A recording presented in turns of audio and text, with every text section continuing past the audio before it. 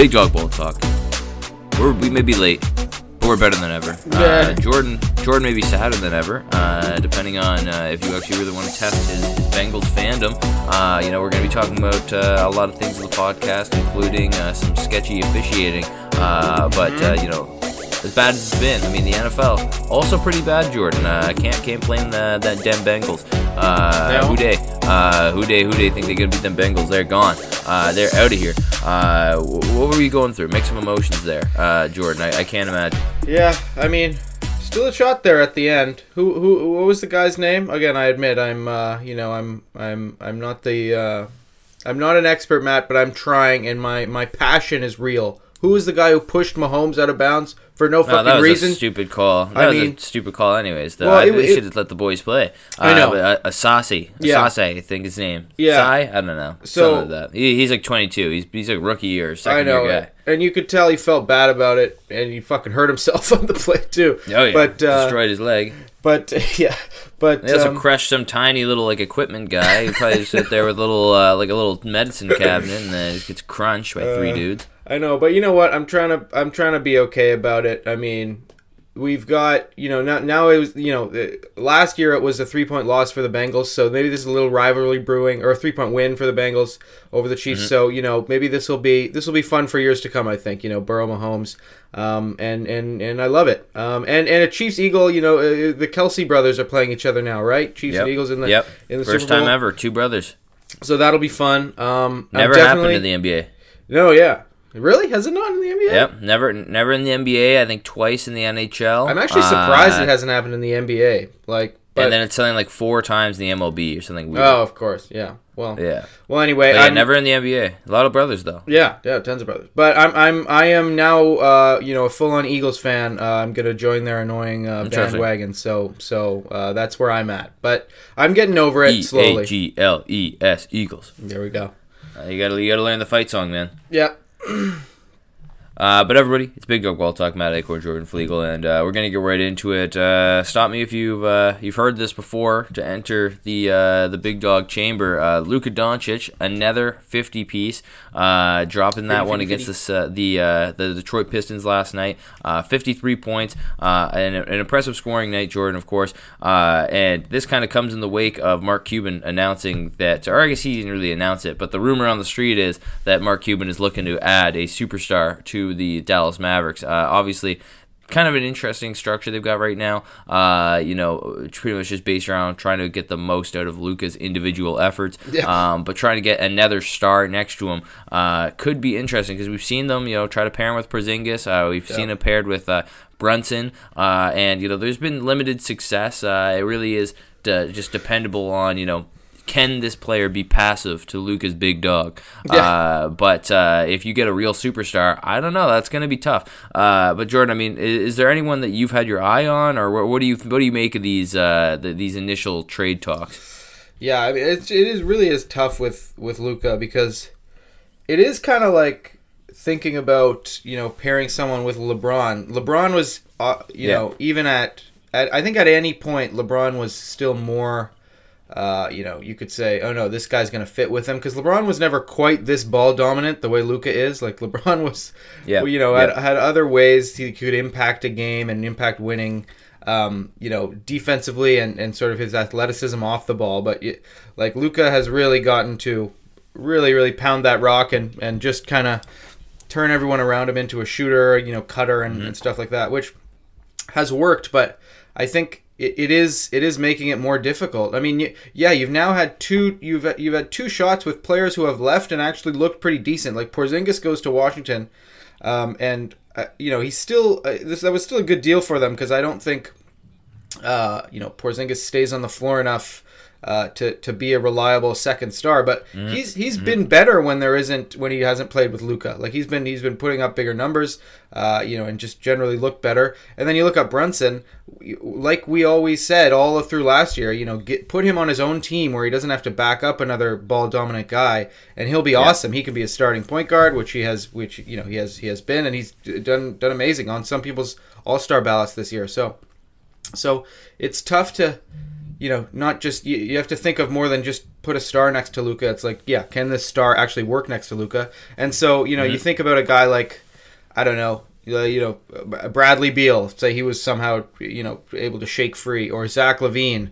I don't think either of those guys would work particularly well next to Luka Doncic. Like, it would be all right. I think they'd find a way to be a good team as long as they got along. But you're kind of looking at more someone in the front court who doesn't like to have the ball, all that much. Like a guy like Jeremy Grant, I think would be perfect next to Luka. John Collins. Trailblazers want to extend that guy. I know, yeah, exactly. Or rumored. Hey, we're not speaking facts right now. This is all hypothetical. Well, I think they offer it, and he hasn't said anything yet, or was that the? It's possible, the deal? Something like that. So there's some contract talks there, which I saw that right after we talked about the Blazers and said they should blow it up anyway. So Blazers gonna blazer, I guess, but 100%. Like a guy like John Collins could be an okay pairing with Luka. He's young like him, and like he can kind of take care of the front court stuff. In my mind, someone like John Collins is who it's got to be. It's got to be a front court player who he's never going to be dribbling the ball anyway, and a guy who can, hopefully, in an expanded role, when he gets the ball dumped to him, when Luka's off the floor, can just be a monster offensively. And you want a good rebounder too for when Luka, short arms his freaking step back threes. I think Luka and the Mavericks in general would do really well with a better, like a monster offensive rebounder. Like the amount of shots that they take, they rely on so many, threes, and sort of just offensively they're a bit of a machine. So you can get someone in the front court there who can really muck it up and be a really big presence in there. Not that John Collins is a great rebounder, but he would take care of that, sort of offensiveness or offensive, juice in the front court. And then, outside of him, I would just look for another front court player, like a 3-4-5 type of deal. And like I always say with guys who are ball dominant, don't even think about the fucking shooting guard spot or like a swing man like guard. Like fill that in on a minimum salary because that guy's not going to fucking touch the ball hardly at all anyway. So that's what I go for. Get a defender. 100% defense.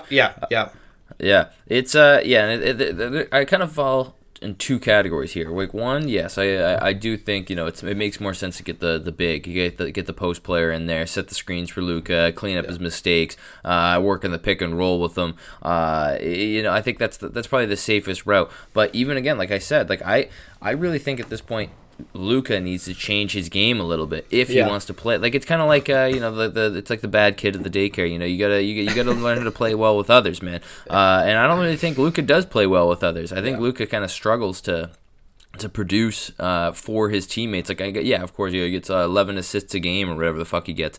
But it's not like he's out there working really well as a tandem with somebody else, and especially when you look at how his results have been with another solid like all-star caliber player.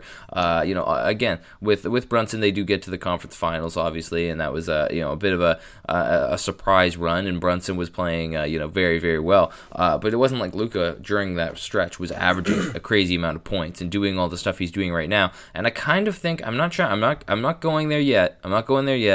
But I think Luka's got a little bit of that old Westbrook in him. I think he kind of likes his stats. I think he really is into this whole triple-double thing. I think he likes that. And I don't really know if right now, especially when he's still pretty young, if that's what he wants to, if he's going to want to give that up. The wins are coming enough that they can probably make the play-in, maybe even the playoffs, and make a bit of a run again. Like I think last year was almost a little fool's gold, and now Luka, might be a little bit in his own head that I'm Luka Doncic, I'm going to be getting in there no matter what, and whatever team plays me, I'm going to give them a run, which is true. Yeah. But I mean, when your second best player is Tim Hardaway Jr., it's really going to be tough to really compete with anybody. So I think really in this one it's going to be sit Luka down, and if you really want to get another guy, you have to be open to the fact of getting a guard, because again, it's a guard dominant league. If anyone's going to be giving up players, like John Collins is probably the only player within like the 4 or the 5 that would make a difference that you could actually realistically get. Everybody else is pretty much off the market. I mean, it's it's a premium for big men right now. I would have said Turner, but he's locked up now. I know we're going to get to him, but you're right. There's not a lot out there to get. So, I mean, it's just going to be interesting to see like what they want to do, because if they pick up, I think a guy like Levine or DeRozan would make sense. But again, DeRozan I think would be a good one, actually. That's another guy I've thought about next to Luka, like in that swingman position, because I think he brings a lot to what Dallas would need. I would look very much at DeRozan. Yeah. And he could work as an off-ball guy, I think. Like, he's kind of the good mixture. He can lead the offense if Luka was off the court and still kind of produce a little bit. Obviously, pretty much a 0 on defense. Not really a great rebounder. He's just out there to get buckets, and he's a good playmaker as well. Yeah. But I think DeRozan would work well in Dallas. A little bit more so than Levine. I think Levine needs the ball in his hands a little bit more than DeRozan. But I think either guy, either one of them, if they could, sit Luka down, make Luka okay with it, I think either one of them would be cool to take like be the second string to Luka, and second in command rather, and let him kind of run the show as they make their push towards the playoffs. But I'm pessimistic on Luka right now. I am pessimistic about who they bring in. It's got to be the right fit. Yeah, and I mean the Westbrookness that I see in Luka is that like.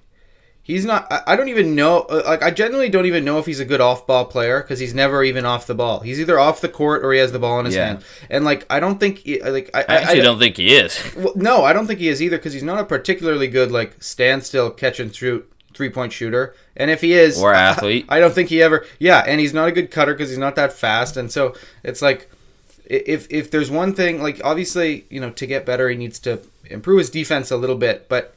I think even more so, if he wants to win, he's got to find a way to let someone else have the ball in their hands and be doing something. Because you can't if you turn into a Westbrook and a Harden who just doesn't do anything off ball. I mean, we make the comparison to LeBron James.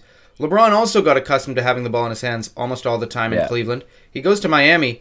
Now you've got, Dwayne Wade, who knows how to, run an offense himself as well. And, you've got other point guards that you're playing with. LeBron became an amazing cutter and an amazing, athlete who could, clean stuff up. He became a great off-ball player, and especially, an off-ball connector. He was, in many ways, kind of the blueprint for what frickin' Draymond Green would go out and do in terms of, getting the ball at the high post, screening for people, passing the ball in the short roll. So Luka can, he has a blueprint, and he can go out and do that stuff.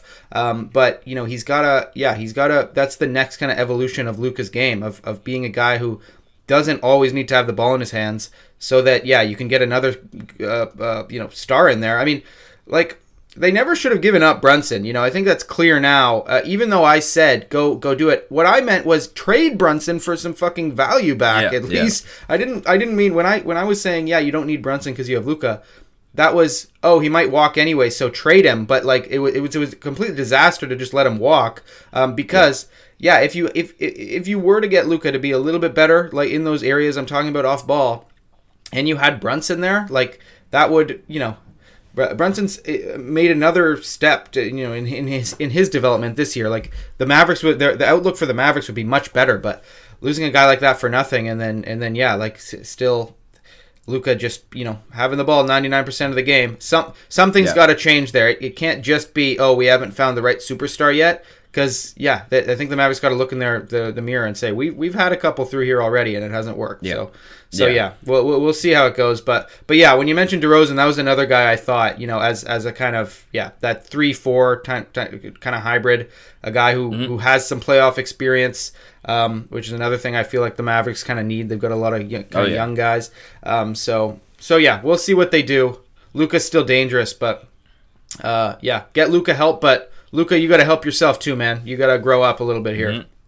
Luka should go on Shark Tank, pitch who he wants on his team. I really would like Davis Bertans. I think that could work. But we're to move on Mark here. Cuban's like, I'm out. No. Yeah, for that reason, I'm out. But Mr. Sunshine, I'm interested, Luca. You know what? I'll about give you this? I'll give you Davis Bertans, but I'm gonna need at least 5 triple doubles credited to me and my record. Man. The Milwaukee Bucks also just recently had a 50-point outing from their superstar Giannis Antetokounmpo. But in like 30 minutes or something, I'm pretty sure. Yeah, insane. But they are looking to make a move aggressively for the Phoenix Suns. Jay Crowder, a guy that we've talked about many times on this podcast, and you know it's pretty crazy. Because the rumored offer that they had, because they've even had a sit down meeting. The Bucks let them have a full on meeting here with Crowder, and it's a pretty nice haul, Jordan. It's something along the lines of Serge Ibaka, Wundu, and I think it was 2 second-round picks or something, and George Nwora, Hill. It might have been Nwora in there as well, but yeah, George Hill. Yeah. But yeah, like 3 players and a couple picks for a guy who hasn't played all year. And I don't really know if he's going to make that much of a difference on your team, especially with the current roster they have. I'm a little surprised that they're willing to give that much up. But I mean, like you said before we started the podcast, we were just talking about what we were going to be talking about here. What the hell? Why haven't the Suns just gone and pulled the trigger on this already? I mean, they barely beat the Raptors last night, who suck. They stink. I'm done with them. I mean, I don't know. We're still good. I don't know what the Bucks are doing here. Just take that. Just or the Bucks, sorry, the Suns. The Suns, yeah. That fills so many problems with your team right then and there. You're good. Well, but also it's like you should be willing to take literally anything for Jay Crowder because he is not. He's never going to play for you again. So it's like, get this done. I think the Suns this entire time have for some reason told themselves they could get a first-round pick for Jay Crowder, and it's like, it's like, okay, I mean, you'd really need a desperate team, or a team that really thinks Crowder can be that last missing piece, because he's really not, just all things considered, worth a first-round pick at this point. I don't think he's not that.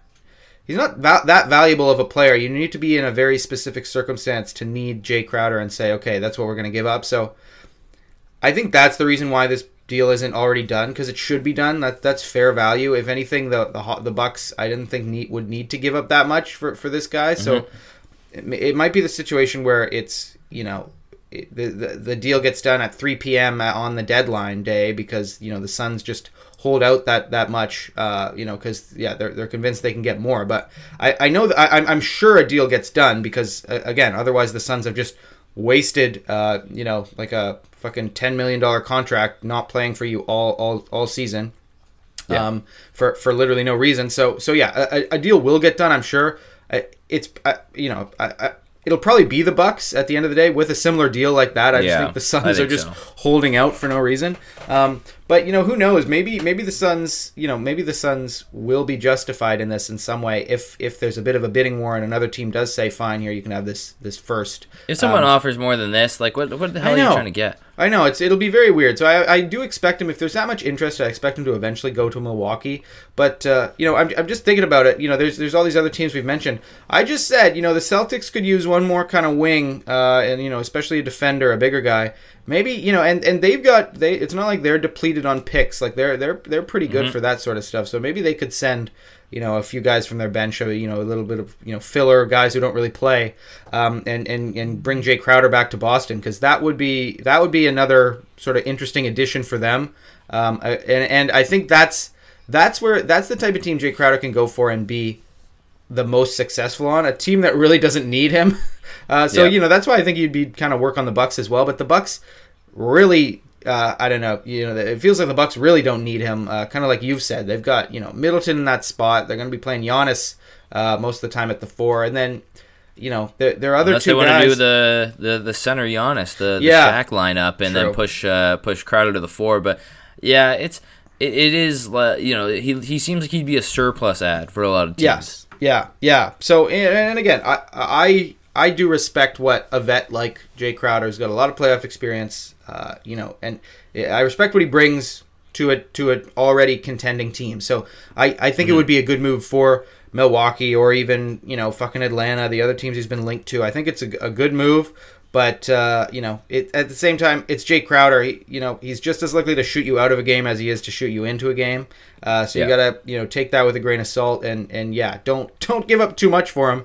But yeah, it sounds like at this point the Suns are just gonna wait it out to the bitter end to see what they can get. But I don't know. I'd be surprised if anyone gives up a first. Yeah. Watch like one of these tanking teams just try to cook the books. They want to get some guys off their we'll take one first round pick. Yeah, Detroit basketball. The Suns would do that. Pack your bags, Sonny. You're going to San Antonio. It'll be interesting to see because again, I think and again this is apparently like a pretty official deal that's a proposal that's been offered. It seems like it's validated, but I find it hard to believe that this hasn't already been a done deal unless the Suns are just kind of sitting there working on the last kind of kinks because 3 players and 1 pick right now, and it's only a second round pick, but still I think you get 2 veteran guys in Ibaka and George Hill to just add some more defense and some more depth to your. That'd be good for the Suns. Yeah, and then you get Nwora, who's shown some signs, still young and has some life to him. Can kind of score a little bit here and there, and maybe they can develop him. I mean, the Suns have developed a few wing players in their day, so could be another guy that might not crack the playoff lineup, but getting 2 veterans that really aren't expensive, and then you get the extra second round pick, and a second round pick these days could mean a superstar. So I think that that this is a great deal. And I mean, it's better than, as you said, it's better than getting nothing out of Crowder, which is what you're already getting right now. So hopefully they pull the trigger on that one soon, and we can get another trade. And let's get this trade season rolling. Like Jesus Christ, this is. I want to get an exciting trade. Give me something fucking juicy. Give me this Luka trade that we're talking about. Send someone over there. We want to see something big. I'm tired of these little wishy-washy. I wish I had, because I actually really liked it when I thought of it. The DeMar going to Dallas. I wish I had an actual trade to propose here today. But like I said, Matt, we should do a whole special on fake trades because I've got a document going. There we go. Okay, that's good. We'll try and do one of those ahead of the trade deadline, which is fast approaching. NBA All-Star Weekend also coming up soon. And if you haven't already, listen to our NBA All-Star selection special if you want to hear our starting fives and reserves, since the reserves are coming up very soon. But to move on here. We teased it a little bit in the beginning of the podcast. The biggest part of bringing this up was, of course, the Lakers. The Lakers have to be the be all and the end all of the NBA media and landscape. It's in our contract. It's in the contract. The NBA told us at least once every episode. Talk to our network. What are we on again? Ballsack Sports. I was gonna say Fubu TV or something. But it'll be good. Everyone loved that. We'll get some commercials going, some real product management. It's been an interesting weekend. I preface this too by saying, officiating has been horrible in all professional sports this year. Like brutal. The NHL. Absolutely, just they just call things just to call them sometimes. But then when things actually happen, they don't call anything. NBA, no different. The NBA, the biggest one here, LeBron James getting that foul at the end of the game. That looked like a clean block to me. That looked pretty clean. I think he got close. Yeah, it was close. But Jason Tatum, getting a bit of risk there, getting a chunk of them. And the King having a mental breakdown on the court. It was so sad to see his senior age just going nuts. He was confused, man. He was confused. He didn't know where he was. You saw what Chandler Parsons said. Yeah. A little much, Chandler. Yeah, he doesn't love his dog. Yeah, come on. Yeah, how could you throw your dog in there? Saying what did he say? If my dog ran over, I wouldn't react. Yeah, he's like he's like, if my French bulldog got hit by the mailman right now, I wouldn't be reacting that crazily. But which honestly, kind of true though. You'd be sad. You wouldn't be freaking out, really. I mean, well, anyway. It was funny. I saw this. I saw a side by side. I should have shared it on the Big Dog Ball Talk account. You can sync from that what's that song? Little Miss Sunshine, the beauty pageant show. When the kid runs out of the car when he's freaking out, and you sync it next to LeBron, they do the exact same. Start banging their fists on the ground. But LeBron, bit of a hissy fit. We're accustomed to those, though. I just think it's funny at this point. So funny. Year 20, Wash King. But the refs do have to be better, though. I mean, it's not just this Lakers game. It's been bad all season in the NBA. Even when they review things, I think that they're just kind of like, oh, well, it's 50-50, and even though we could probably reverse this, and I've been an anti-ref person for my whole life. I'm glad Alex isn't editing this right now because his father is a ref. Father's a dirty ref. No, Arunas was pretty good. Yeah, I don't recall anything bad. No, he would let the boys play, I think, which was nice. But I just don't. I think to be a ref, you have to have the biggest ego. I seriously believe that because you think that you are more important than the game, and that's like the making of a good ref is you understand you're just there to make sure everything runs smoothly. But I think all these refs that get to the pros, they think all these fucking people in the crowd are there for them. Matt, it's insane. Back in high school, there was a ref who didn't ref that much, and I didn't even know if he was in our league, but we came. He refed us once, or a few times, but he had apparently been doing it for a really long time, and I forget who he told this, but he said his strategy was he didn't ref with the whistle hanging out of his mouth like a lot of refs did. He always had it down by his side so that he knew if he was going to bring the whistle up, to call something. It was because he really saw it. Like you had to bring your arm up and you got to put the whistle in your mouth. If you have it in your mouth, you make little calls. So, I think there's refs that, do kind of like you're saying, care about the game and have ways of making sure that, the game should be written by the players at all times. If you don't talk about the refs, you're human, you have little calls here and there that you miss. That makes sense. Yeah. But it's when refs. Yeah, especially in the NBA, who at this point, it's their fucking career that they're a ref, who, have this personality reffing. Yeah, I shouldn't even know about your personality when you're reffing. It's crazy. It also doesn't help with this game that the official Lewis is apparently his whole family, Celtics fans. Clear really to see, makes it man. Sketchy. It's clear to see. But again. But the NBA doesn't do anything, and I think that and we've talked about this on the podcast last year as well. The bad officiating. It feels like every single year this kind of comes up. And again, we're not. This isn't just like they missed one call. Like this is like all across the board. Officiating is just down. It's just bad. They just don't do their jobs very well. And it's like with any job, if you don't do your job well, you should have repercussions. You should have problems like again, it's $25,000 they get fined if they publicly criticize officiating. Okay, well, why don't the officials have to defend themselves when they do fuck up a call? Because they do the last 2-minute report, and that I've said that before on the podcast. The last 2-minute report is the stupidest, most pedantic thing that the NBA's ever rolled out. Because what's the point? It's already done. You can't just go, oh, my bad. It's like it's like a firefighter after, like, okay, well, you know what? The whole house burned down. Yeah, here's the last 2-minute report. I tried to get in, but there was a fire, so I backed out of that one. The house burnt down. That's on me. I realized the water would have helped. Sorry about your house burning down. No, and but then that's what it feels there's going to be lots of sleepless nights, for us. And that's my other point. So yeah, then they do this fake ass apology on Twitter. I'm pretty sure because again, refs are a very specific breed. They are very, very, very sarcastic. And they will say things very empty True. When they say it.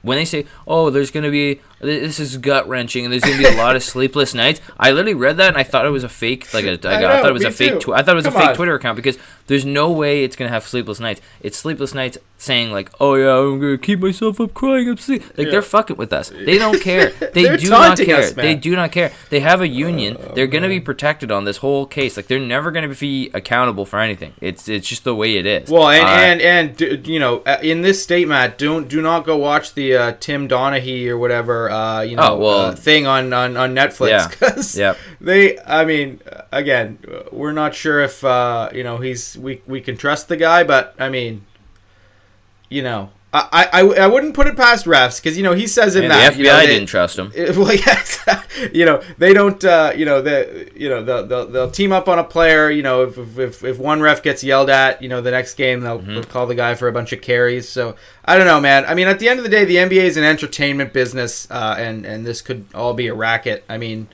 but this year it's been like the one. I just don't understand how you can't have a trigger, like someone, they have the whole fucking, they put so much money into fucking Secaucus and all this shit, like have a person who can watch a replay and then just independently call for a review if they see that a call has blatantly been missed. It doesn't have to be from either of the teams, like just see, you know, especially like I think they need a new rule, like at the end of a game, like once the buzzer sounds, if there's any sort of question as to what happened, you know, in the final play of a game, whether a team has a challenge or not, you know, you should have someone in Secaucus just reviewing it and saying, oh, hey, by the way, you missed this call, maybe go review that and overturn it, because like what do we have all this infrastructure and technology if not to make sure the end of games go right? So it's insane. It's stupid.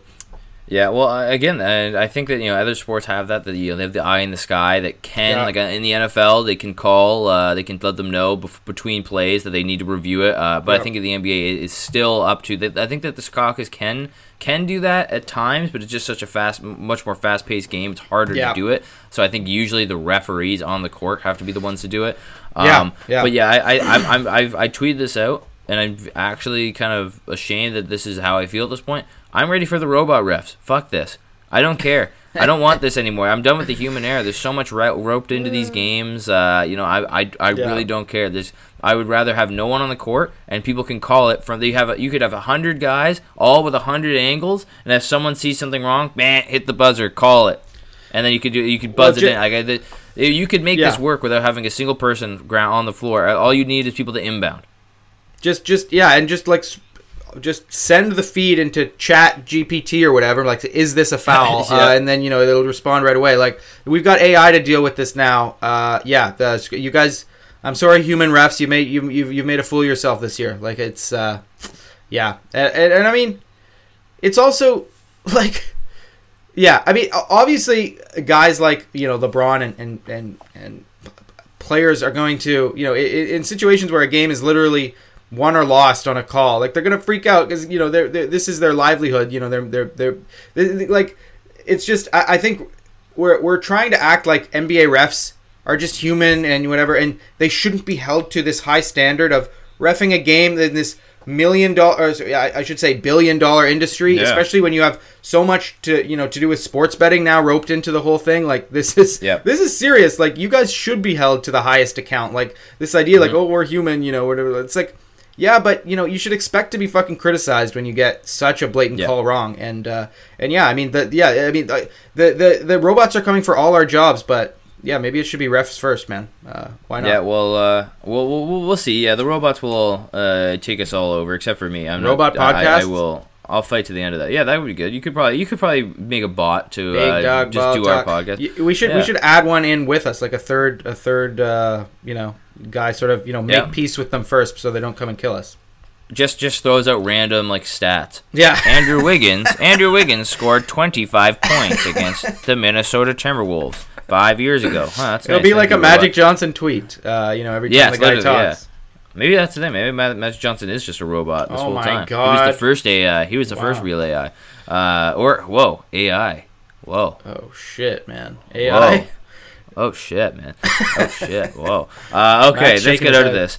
Let's get out of this vortex. I think that if the NBA is listening, we're on to them. The Matrix.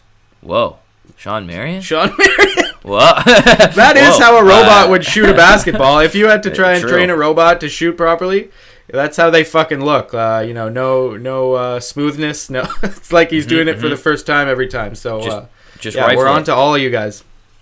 But yeah, the Minnesota Timberwolves. That's what we're going to be talking about now. To get out of this robot talk, the Minnesota Timberwolves. They are starting to figure it out, Jordan. They're starting to get a little bit rolling. Took the loss last night to the Sacramento Kings. Wait till I get my money right. It's coming, Matt. It's not going to happen. It won't happen. But they are getting better. They are starting to get there. I think a large part of that, though, you know, you got to credit to the Ant-Man. Anthony Edwards has been tearing it up down the stretch of the season. Really starting to feel himself. Eating 21 bags of Chester's Hot Cheetos every week. So, you know, shout out to Ant for the healthy habits. Cat is going to be furious. He's like, what the fuck, man? No more. Yeah. He chose a good time to drop that nugget. Yeah. Yeah. But hey, Cat, who's hurt and who's not? Maybe Yeah. the Cheetos are the way to go. Maybe you should hit that. But yeah, it'll be interesting to see. I think that right now when I look at this team, Ant is doing a great job at kind of just controlling the ball, doing what he can. You've Rudy down there clobbering around, trying to get rebounds. I think right now this team works because it's kind of like how it worked last year. It worked because you had a dominant big and you had a dominant guard. Yep. That's how the mix really works. And we said this before. You have the dominant big, and then you have another dominant big, along with the guard. So then it's like, okay, well, how is this all going to go? And it didn't go well. The season might have actually gone better because Cat went down. But now we have to wait and see, because Cat is going to be coming back in the next, month or so, 2 months maybe, depending on any setbacks. But, when Cat comes back, I genuinely think that they are going to be worse when he comes back. Even though they're going to get, an all-NBA player, arguably a top 20 NBA player, best player on the team, you could even make the argument. But they might seriously get worse because of the personnel. Yeah, 100%. Like, I mean, it's I think Rudy, it's going to be like sort of deja vu all over again. Fucking Cat's going to come back, and then I feel like Rudy's going to go through another period like he did at the very beginning of the season of like, oh, what do I do? Like it's just this idea that the two of them will play seamlessly together just does not make any sense to me at all. You take away, you automatically take away what both of them do well, and you're right. I mean, Rudy has for the last month or whatever, there was a little bit of an adjustment period from the time when Cat first went out to Rudy, sort of getting used to being the only big guy again. Since then, he's actually been pretty good. I mean, he had 19 and 14 last night. He's finally, starting to be more of that defensive presence that we know him to be, back to sort of efficiently, scoring the ball, a lot of dunks, and just he plays big minutes for you, and he's a good anchor of your defense, like we know he is. And then you've got guys like, and I think the other big thing for the Timberwolves is their three of their starters that can shoot it have really been shooting it well. Like I wrote down all these stats yesterday, so this is notwithstanding or not including the loss you mentioned against the Kings last night. But Anthony Edwards, 27 points per game, 6 rebounds, 5 assists, steal and a half, almost a block per game, and 39% from three. So just a 39.7. So if you round up whatever, like that's an all-star stat line. And I think you and I both said, he was kind of on the short list. It kind of pained me actually to not have him in because he has had, like, for a guy that young who has so much responsibility on this team, he's been great. Next guy, D'Lo, who again I have said and I stand by that he's one of the worst starting point guards in the league if you look at everything. But you can't fault him. He's having a hell of a year shooting the ball. 20 points, 6 assists, 49% from the field, and 49% on three. Oh, by the way, all of these are stats in January. I should have mentioned that. This is just the month of January. Yeah, I was going to say. But so recently, when these guys have kind of turned it around. But 49% on three for D'Lo on 7 attempts, which is fucking crazy, almost 50%. So, if he's going to do that, that kind of negates a lot of the bad stuff that he brings to the table. And then fucking Jaden McDaniels, he's only averaging 12 points. But he also, on 4 attempts from three in January, shooting 41%, and he gives you a steal and a block and kind of, plays that in that, 3-4 spot, alongside Slow-Mo Anderson next to Gobert. So, as you said, this team kind of makes sense. You've got D'Lo and Ant, shooting it great from the outside, doing their thing as perimeter players. You've got Rudy Gobert locking it down in the middle, and then you've got these two kind of Swiss Army knives, in Slow-Mo and McDaniels. You can kind of, play both of those forward positions, shoot it a little bit, versatile defensively. You throw Cat in the mix there. All this is out the window. It's like we're back to what the fuck are we doing here? And you've got you don't want another slow 7-footer that shoots, but he also shoots threes and isn't good at defense. Do you want him running around trying to defend? The fours that are in this league today aren't really the fours that we know and love. They are really threes. Like you've got. Like, look at anyone who's playing, that bigger forward spot now in the league. They're not these lumbering big guys. They are basically 3-4 hybrids who can shoot, who can move, and who are fast, who Cat has no business keeping up with. So this idea, when the trade happened, Chris Finch, who a guy I respect, who is a really good coach, I don't know what the fuck he's talking about when he's like, if you have Cat, you do not play small. Yes, you do, in the sense that, Yeah. You play small in the sense that Cat has to be your fucking center. Play big around Cat. That's fine. Yeah, size obviously matters. You get a big mobile 4. You get size at the 3, and I mean, Ant is already a decently big guard. Outside of that, yes, size is good, but you do not play Cat at the 4. That is just so dumb. Then, when they inevitably come to that conclusion, then you've got how fucking much is Rudy Gobert making? Rudy Gobert on the fucking bench at the end of a playoff game, if they ever make it there, God willing.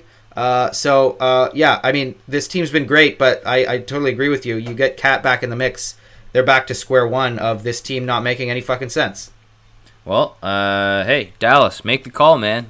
Call Anthony Towns, 3 first-round picks. I don't think he can be traded this year in this season. I really wanted to look at it because honestly, if I was the Timberwolves, I'd consider getting off him ASAP. I think that would be a perfect move. I think that would be you could make that work easily, and then you have the other guy to shoot for Luka. Yep. Yeah. But yeah, I don't think that the Timberwolves will really bounce back from this. I think this is going to be a long fall from the top. You would like to think that, wouldn't you, man? They're making the playoffs. I would like to think that. They're going to be in first. Next podcast, they'll be in first. They're going to be in they're first. Going. Call it first, man. Hey, I'm tired. It'll be it's gonna be another photo finish. We've made good efforts. That's true. The bets have been these, coming down to the wire. I guess for anyone who's new to the podcast, if you're listening to this and you're like, what the fuck? Why do you care about this? Every year, $50 bet. Me and Jordan. Historically, I think I've mollywopped Jordan, including last year with the that last year was Pelicans bullshit. Should have been voided. It was good, but no. We didn't void your Suns in the bubble bet, so we're good. Yeah, well, Matt. Anyway, the bet was that Minnesota would make the playoffs in the end, whether that's through the play-in or whatever. As long as they're one of the final 8 playoff teams in the West, I think that they will. Matt thinks that they won't. So currently sitting in 9th, game above 500. We'll see. Bloodbath out there. We'll see. The second half of the season will be interesting. And just before we move on, though, Matt, if Cat is angry about the Cheetos, which I'm sure he is, just want everyone to remember, Michael Jordan played what did he play? 15 years for the Bulls, or maybe that was his whole career. Whatever he played, I'm pretty sure he survived on like 2 cigars, a bite of pizza, cold pizza, whatever he was drinking, and stayed up. Pizza in Utah. No, other than in Utah, and stayed up until I ate the whole thing myself. He stayed up until 3 in the morning and then would go to the game. Well, actually, no. So he'd stay up till 3, go play golf at 11, and then go to the game and dominate everyone. So maybe gamble a little bit throughout the day. Throw a little gambling in there. So I don't want to hear it. You can eat whatever you want and be the GOAT. Yeah, have your cake too, Kat. Yeah. To move on, the Indiana Pacers making some news here in the NBA world, locking down Miles Turner to a 2-year extension, which was somewhat surprising to see, but it's interesting because, again, we don't really know what trajectory this Pacers team is really looking to go on yet. There's still a lot of things up in the air, whether they want to make a push for the playoffs this year, whether they want to blow it up, whether they, Miles Turner was kind of one of those highly coveted trade talk targets. But it looks like right now they're trying to keep him around. But that doesn't mean that just because they signed him an extension that he's going to be staying there. No. This could mean that they're just trying to make a more tradable contract for Miles by the time that he gets sent. So I think it's interesting that he could potentially be in Indiana past this season once again, because I felt like of all the years, this seemed like it would finally be the year. But that hot start, it looked like it might have been enough to keep them around, and now they're a half game out of the play-in. So it's. And obviously without Tyrese Halliburton, that definitely helped plummet them a little bit down the standings. And then they gave Turner this extension. But I don't know. It's going to be interesting. He's still not that old. He's getting into his prime. He's a unicorn out there on the court. If I'm the Pacers, I honestly kind of, you've seen the success you could have with this team. Yeah. I honestly would think about holding on to him with this extension.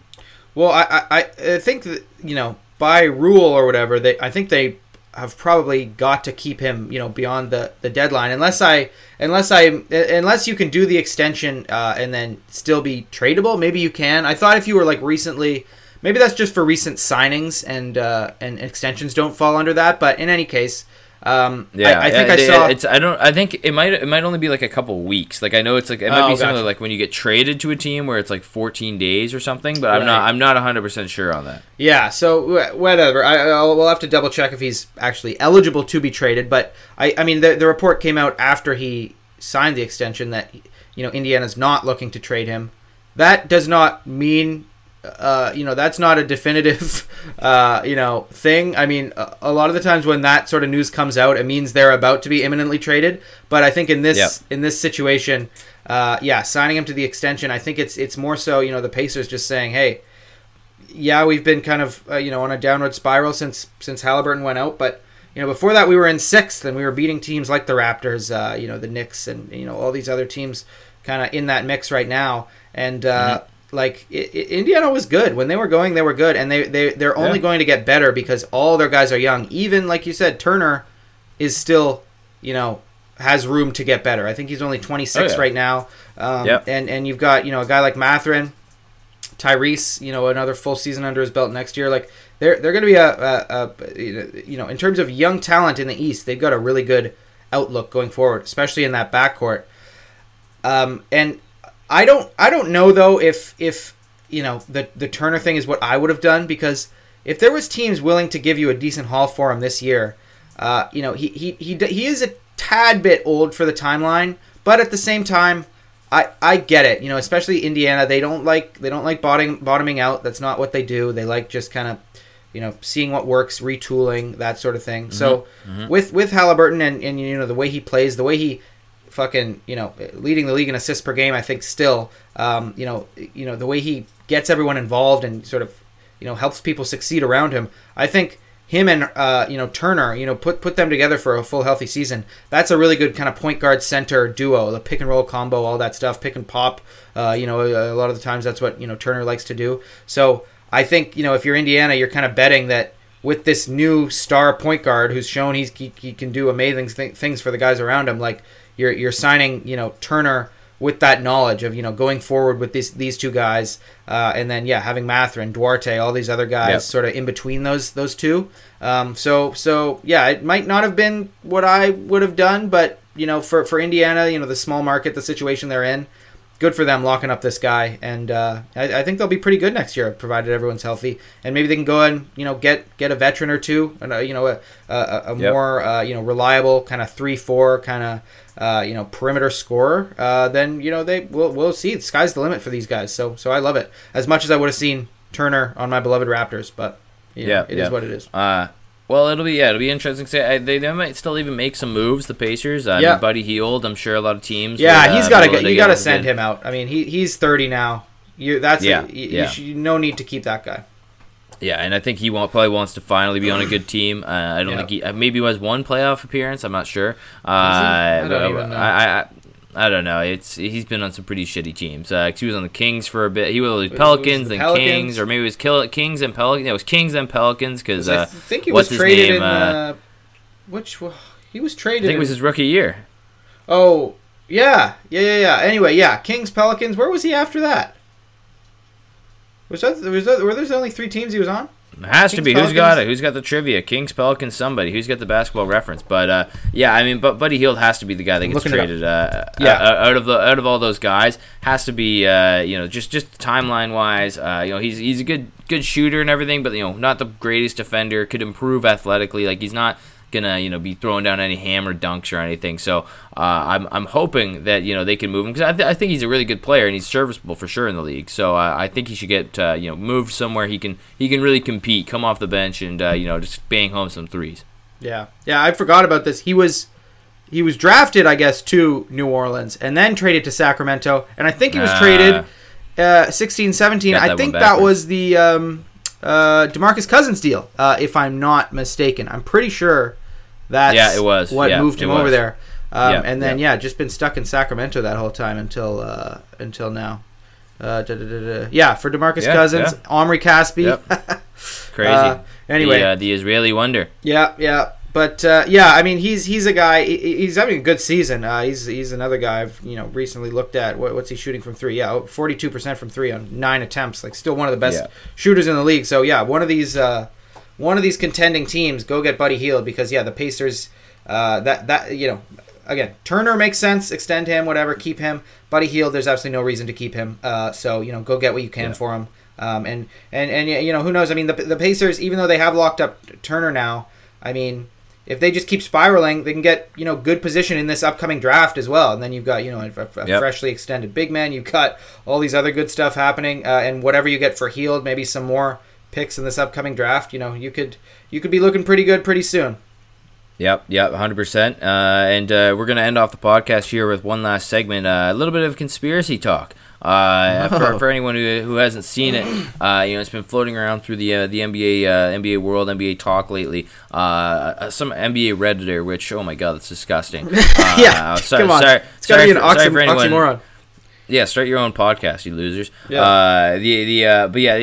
Someone had dug deep into the box scores of the latest some of these Grizzlies games and compared Jaren Jackson's block total from home and away, and they've noticed a major uptick in blocks when he's at home versus when he's away. And they laid out there's a couple different reasons this could be, but a lot of people are pointing the fingers saying maybe the scorekeeper over there for the Grizzlies is being a little bit naughty, really crediting Jackson with all these blocks, trying to get him boosted up in the Defensive Player of the Year ranking in that race. But you know what? I don't really care about this one as much because this is, for people who don't know, this has been happening for years. That home scorekeepers will because I don't know if this person did this. As far as I saw when I went through it, I don't think they checked anybody else's block stats. I don't think they checked any other trends of like how the away team's blocks were being tracked either. Yeah. Because I know there was a big one in in Milwaukee not that long ago. I want to say 4 or 5, maybe even 6 seasons ago. The assist numbers for all these players were so high, and everyone was so confused. It didn't seem like that. And then they started looking into it, and I think they actually had the NBA actually stepped in and had to. I don't know if they removed the employee or they had to go and revise the stat. It was a decently big deal because this person was crediting assists after like the person would get the ball, hold it at the perimeter, make a couple moves, and then go to the rim, and they would be like, oh yeah, that was an assist. Like they were kind of like it was hockey. So this isn't the first time that we've seen scorekeepers start to kind of pad the stats of guys who are playing in their barn. But and 100% true. I think I thought that was pretty common knowledge. But sometimes people have pointed out sometimes it's just like specific arena staff or whatever who do count the stats in that specific place don't always necessarily just favor it to the home team. Like sometimes both teams, certain stats are inflated just when you go in that, arena because, like you're saying, they have a different kind of, criteria for what is an assist or what is, all these things. So it's not always just the home team. And, with the Jaren Jackson Jr. thing, like people, it made its way onto Twitter and people like literally like went through and watched every fucking block, like every video, every block. Yeah. And they found like that 3 of them were maybe a bit suspect, but then most of them were good. So it's like, maybe Jaren Jackson Jr. just plays more amped up at home. Like, that might be part of it as well. It's easier to be, a jacked up defender. When you're at home, you got the crowd behind you. You maybe jump that, extra little, half an inch. You got a bit more adrenaline, and like. So I don't know. There's more factors than just a rogue scorekeeper at down there in Memphis. So I was really kind of like I was surprised people were like trying to be outraged by it. Like, and who was this Redditor? Was it Nick Claxton? Or somebody's burner, Marcus Smart, someone else trying to be Defensive Player of the Year? Like I don't know who. I mean, this is coming from, an NBA nerd. I don't know who the fuck cares about Jaren Jackson Jr.'s, block totals. I mean, he's I think he's leading the league in blocks per game. Him and Claxton are kind of, have been neck and neck for a lot of the season. But, he gets a lot of blocks. Like, no one's it's not like there's this conspiracy where it's like Jaren Jackson Jr. actually isn't a great, defender. He never blocks the ball. It's like he the numbers make sense to how when I watch him play. Like I could probably guess he gets about 2.5 blocks a game. Absolutely. So like if you're talking about like the difference of maybe the scorekeeper is a bit generous. On one where the ball kind of looks like it's tipped, but it's not. They credit a block to him. like you're saying, I bet that type of shit happens all the time across all these Yeah. different fucking arenas, and it should, theoretically, it should even out. Like, as long as everybody's home arena gives them a little bit of an edge, we Yep. should all be good. It should all cancel each other out at the end of the day. So yeah, a bit of a weird one that people, the nerd community got going. But honestly, stuff on Reddit should just stay on Reddit, man. I mean, Reddit is Reddit. It's there. It should be locked away because the level of obsession is pretty crazy. But yeah, I mean, people looked over the film. They kind of debunked this. But it is interesting. I remember too, like there's people still mad about like games back in the 90s, like John Stockton. There's games where people think he should have had like 5 more assists, but he was on the road somewhere and people weren't people decided not to count it. And assists, though, you talk about blocks and all this stuff. Assists is the one truly that is the hardest to look at and figure out, because like, is it, can you take a few dribbles? When you pass the ball to a guy, can they then make a move and go? Isn't it still an assist? So that's the more subjective one that, we should really look at. Blocks is pretty cut and dry. Yeah, 100%. Well, we're going to be back with more NBA conspiracies very soon. But if you want more of this, get at us at Big Dog Ball Talk.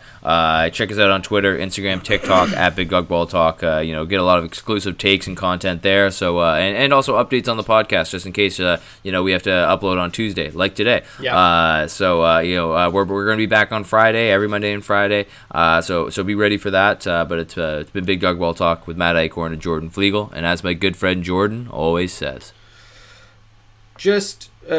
Sports fans, just take it easy for the next couple weeks. I know this is a big moment in the sports calendar, but think about your significant other.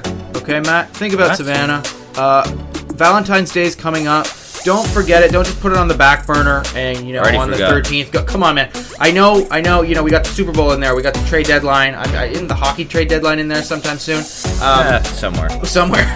We've got a lot going on. Basketball's getting underway, really intensifying, but remember the girlfriends, the boyfriends, the whoever,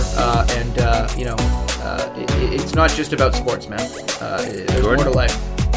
Will you be my Valentine? I'll think about it. What do you have to offer me, man? Not much, man. Not much. All right, I accept. Nice. Sweet.